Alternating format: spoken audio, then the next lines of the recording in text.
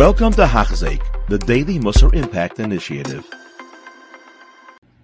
Hello, my sweetest friends, and welcome back to Hachzik, our daily limit of Mesilas Yesharim. We have today number 73, and our limit here in chapter 13, as we began our journey about learning the midah of Perishus, of abstinence, of controlling ourselves, of withholding pleasure, it seems, on its face. And we saw yesterday that it seems to be a steer. There's many chazals that seem to say it's a very noble thing to control yourself and remove pleasure from yourself. But at the same time, it says, there are chazals that say if you go through your life, you don't appreciate all that was permitted to you that Hashem made in this world, then you're held accountable for that. So which one is it? Are we supposed to enjoy that which is permitted that God gave us in this world to enjoy, or are we supposed to avoid it and live an absolutely simple life without any of these pleasures? So today we're going to be miyashev, we're going to fix up that stira and understand this. There's two different parts of this, and then the Ramchal is going to begin to discuss the breaking down different elements, types of Perishus, of abstinence, starting with the proper Perishus, because we're going to see that as a part of the answer to the stira, there's different types of Perishus. There's good Perishus and there's not good Perishus, as we'll see now. How do we answer this contradiction with the seemingly contradictory chazals of pro Perishus versus against Perishus? Certainly there are many different distinctions within the idea of Perishus, of withholding yourself from something. Like, what is that exactly? How is that applied? There are certain things that we are commanded. This is the type of Perishus that we should do. And then there's types of Perishus that we're told, be careful, don't go there, you may fall in that. The famous pasuk, don't be such a great tzaddik. Right? You'd think, if it's a positive, if it's a net positive for me to control myself and not, enjoy a good piece of meat, so then I should never enjoy meat, right? Shlomo Melech, in his brilliance, was telling us, even if you see, a chumrah, something that seems to be a good thing to do, it doesn't mean, then automatically do it all, and you're going to be the biggest tzaddik, never stop to the point where it's, let's say, unhealthy for you. Or disingenuous, let's say, and ends up being more destructive in the long term if you're not really being honest with yourself, for example. So don't be such a tzaddik. Yes, be a tzaddik, be a very, very big tzaddik, but tzaddik harbi. Don't be too much of a tzaddik. And I'm sure we all can think of examples where that can come to life for us. So now the Ramchal is going to go into, so we'd said there's good Perishus and bad Perishus. And that's the answer. The chazals that promote Perishus, that's the good Perishus. The chazals that say it's not good to avoid the pleasures of this world that are permitted to us, that's the bad Perishus. That's what they're talking about. Don't just deprive yourself of all the goodness in life. So now we're going to start with the good Perishus and understand some different elements of that, different types of positive Perishus that we should be pursuing. Now we're going to talk about the good Perishus.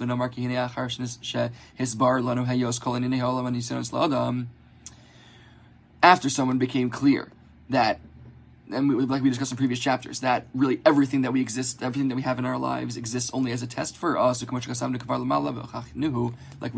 and written above in the first chapter, and brought proofs for that why we're here to work.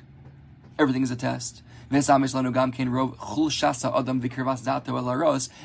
about the gasus, the physicality, the heavy, physical, material nature of man, that we're drawn to physicality, and it's one of our greatest weaknesses is our drawn to the pleasures of this world. It's become absolutely clear to us to whatever extent someone can remove themselves and escape from these things that pull us down, that make us more physical beings. It's appropriate. We should pursue that. We should do those things. So that we'll be even more protected from the bad that can come from over-involvement in the physical matters, which can result in bad things and evil things for us. Because this is a very strong statement from the Ramchal, there is no physical pleasure and temptation that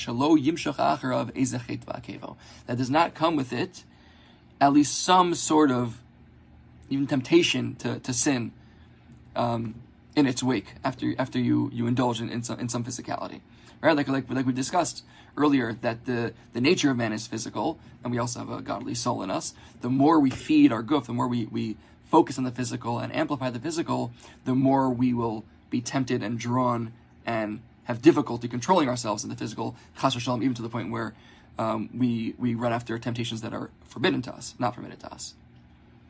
So now we're going to give a few examples of this, how what a good Perishus is. What are the physical things the pleasures of this world, then maybe we should do a bit more work to avoid, to control ourselves, to not indulge in them, because chas v'shalom they can lead to bad things. Hamachav ha'mishta, starting with food and drink. Kisheniku mikol isurei achila hini mutarim him. Once you know, okay, there's kashrus, basar b'chalav, what's kosher, what's not, bishalakim, all this stuff. Let's say take all that off the table. This stuff in front of me is 100% kosher. Galat sheba galat, edus charedus, the top best hechsher. Amna. Still, you can eat all, it can all be kosher, but if you're stuffing yourself and you're overindulging and over-satiating yourself, it can lead to someone being porikol, throwing off the yoke of heaven. Like we've been discussing, and more specifically, drinking alcohol, drinking wine, can bring about even worse things. We know that alcohol reduces our inhibitions, and chas v'shalom, someone can go and do an immoral act, chas v'shalom, as a result of being inebriated. And even more other terrible averos that can come from someone removing their das to an extent that is unhealthy in the inappropriate environment. Certainly,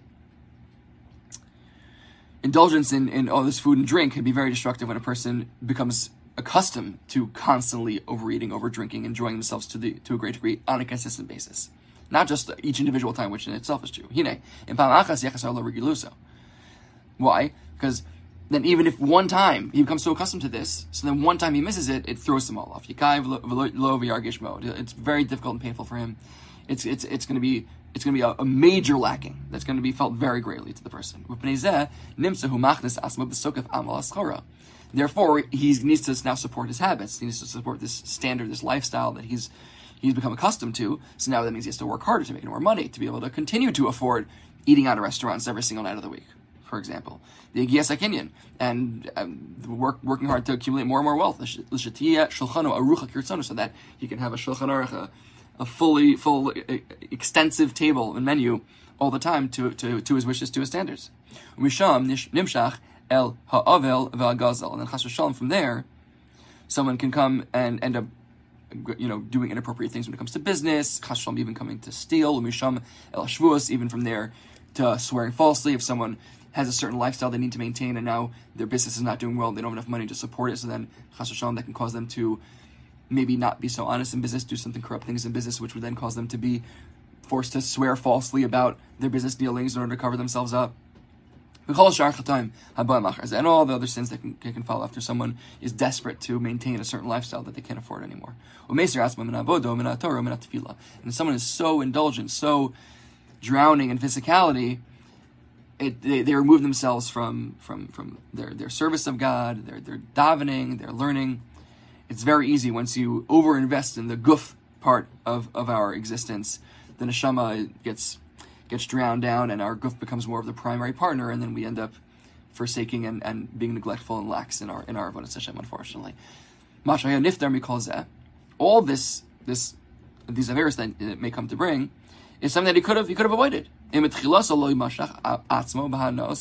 he wouldn't have drawn himself and run after these specific pleasures. So again, it doesn't mean not to drink alcohol. It doesn't mean not to enjoy good food and good drink.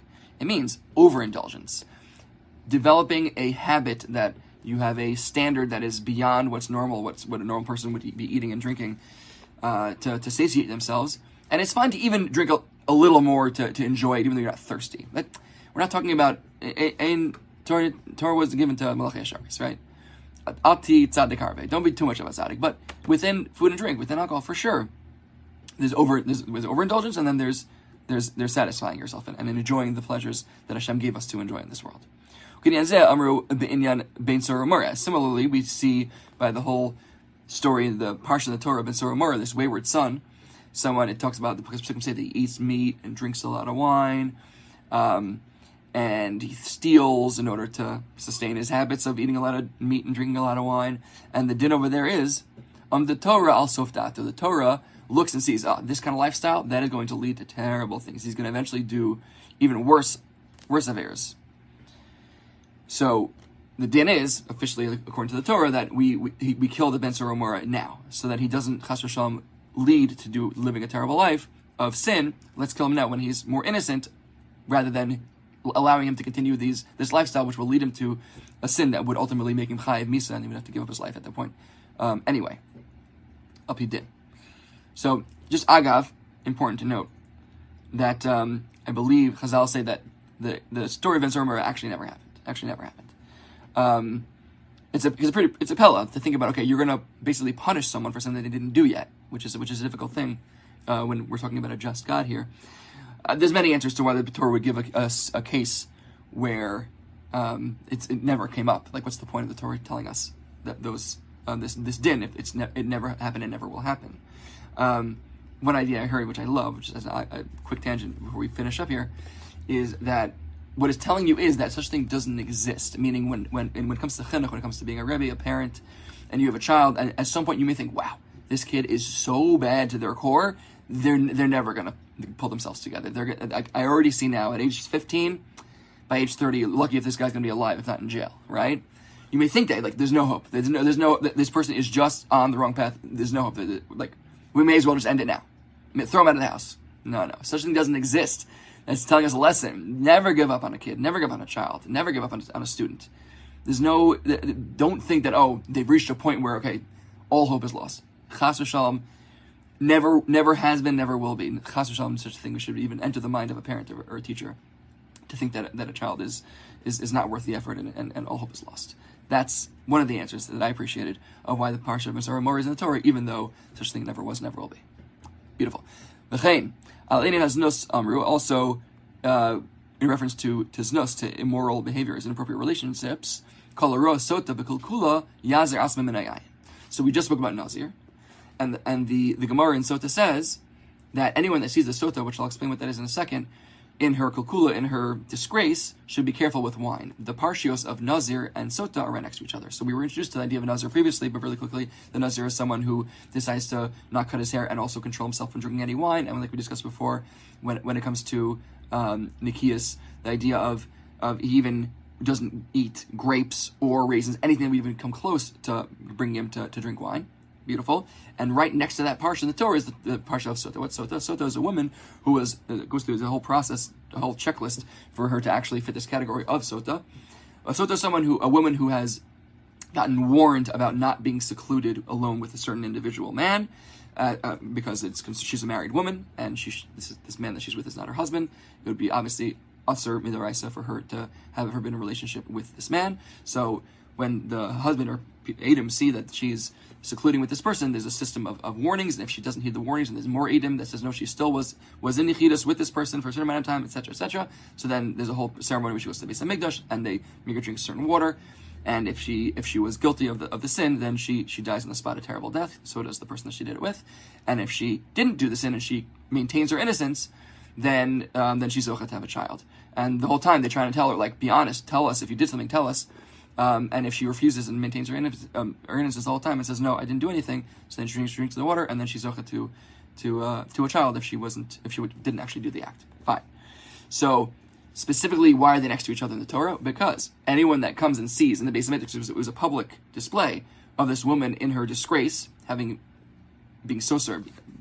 secluded herself with a man, meaning even if she didn't do the act, still it's an inappropriate thing for a married woman to be secluded with a man. And she was warned again and again.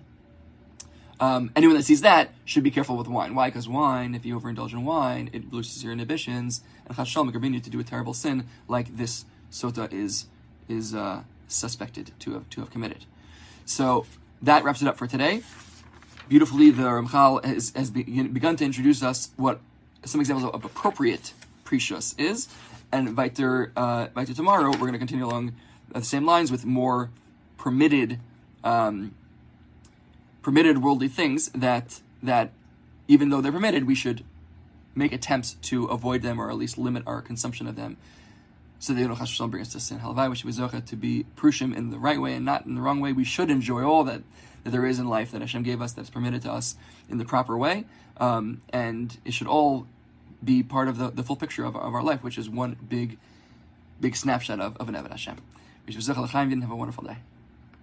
You have been listening to a shiur by Hachzeik. If you have been impacted, please share with others. For the daily shiur, please visit Hachzeik.com or call 516-600-8080.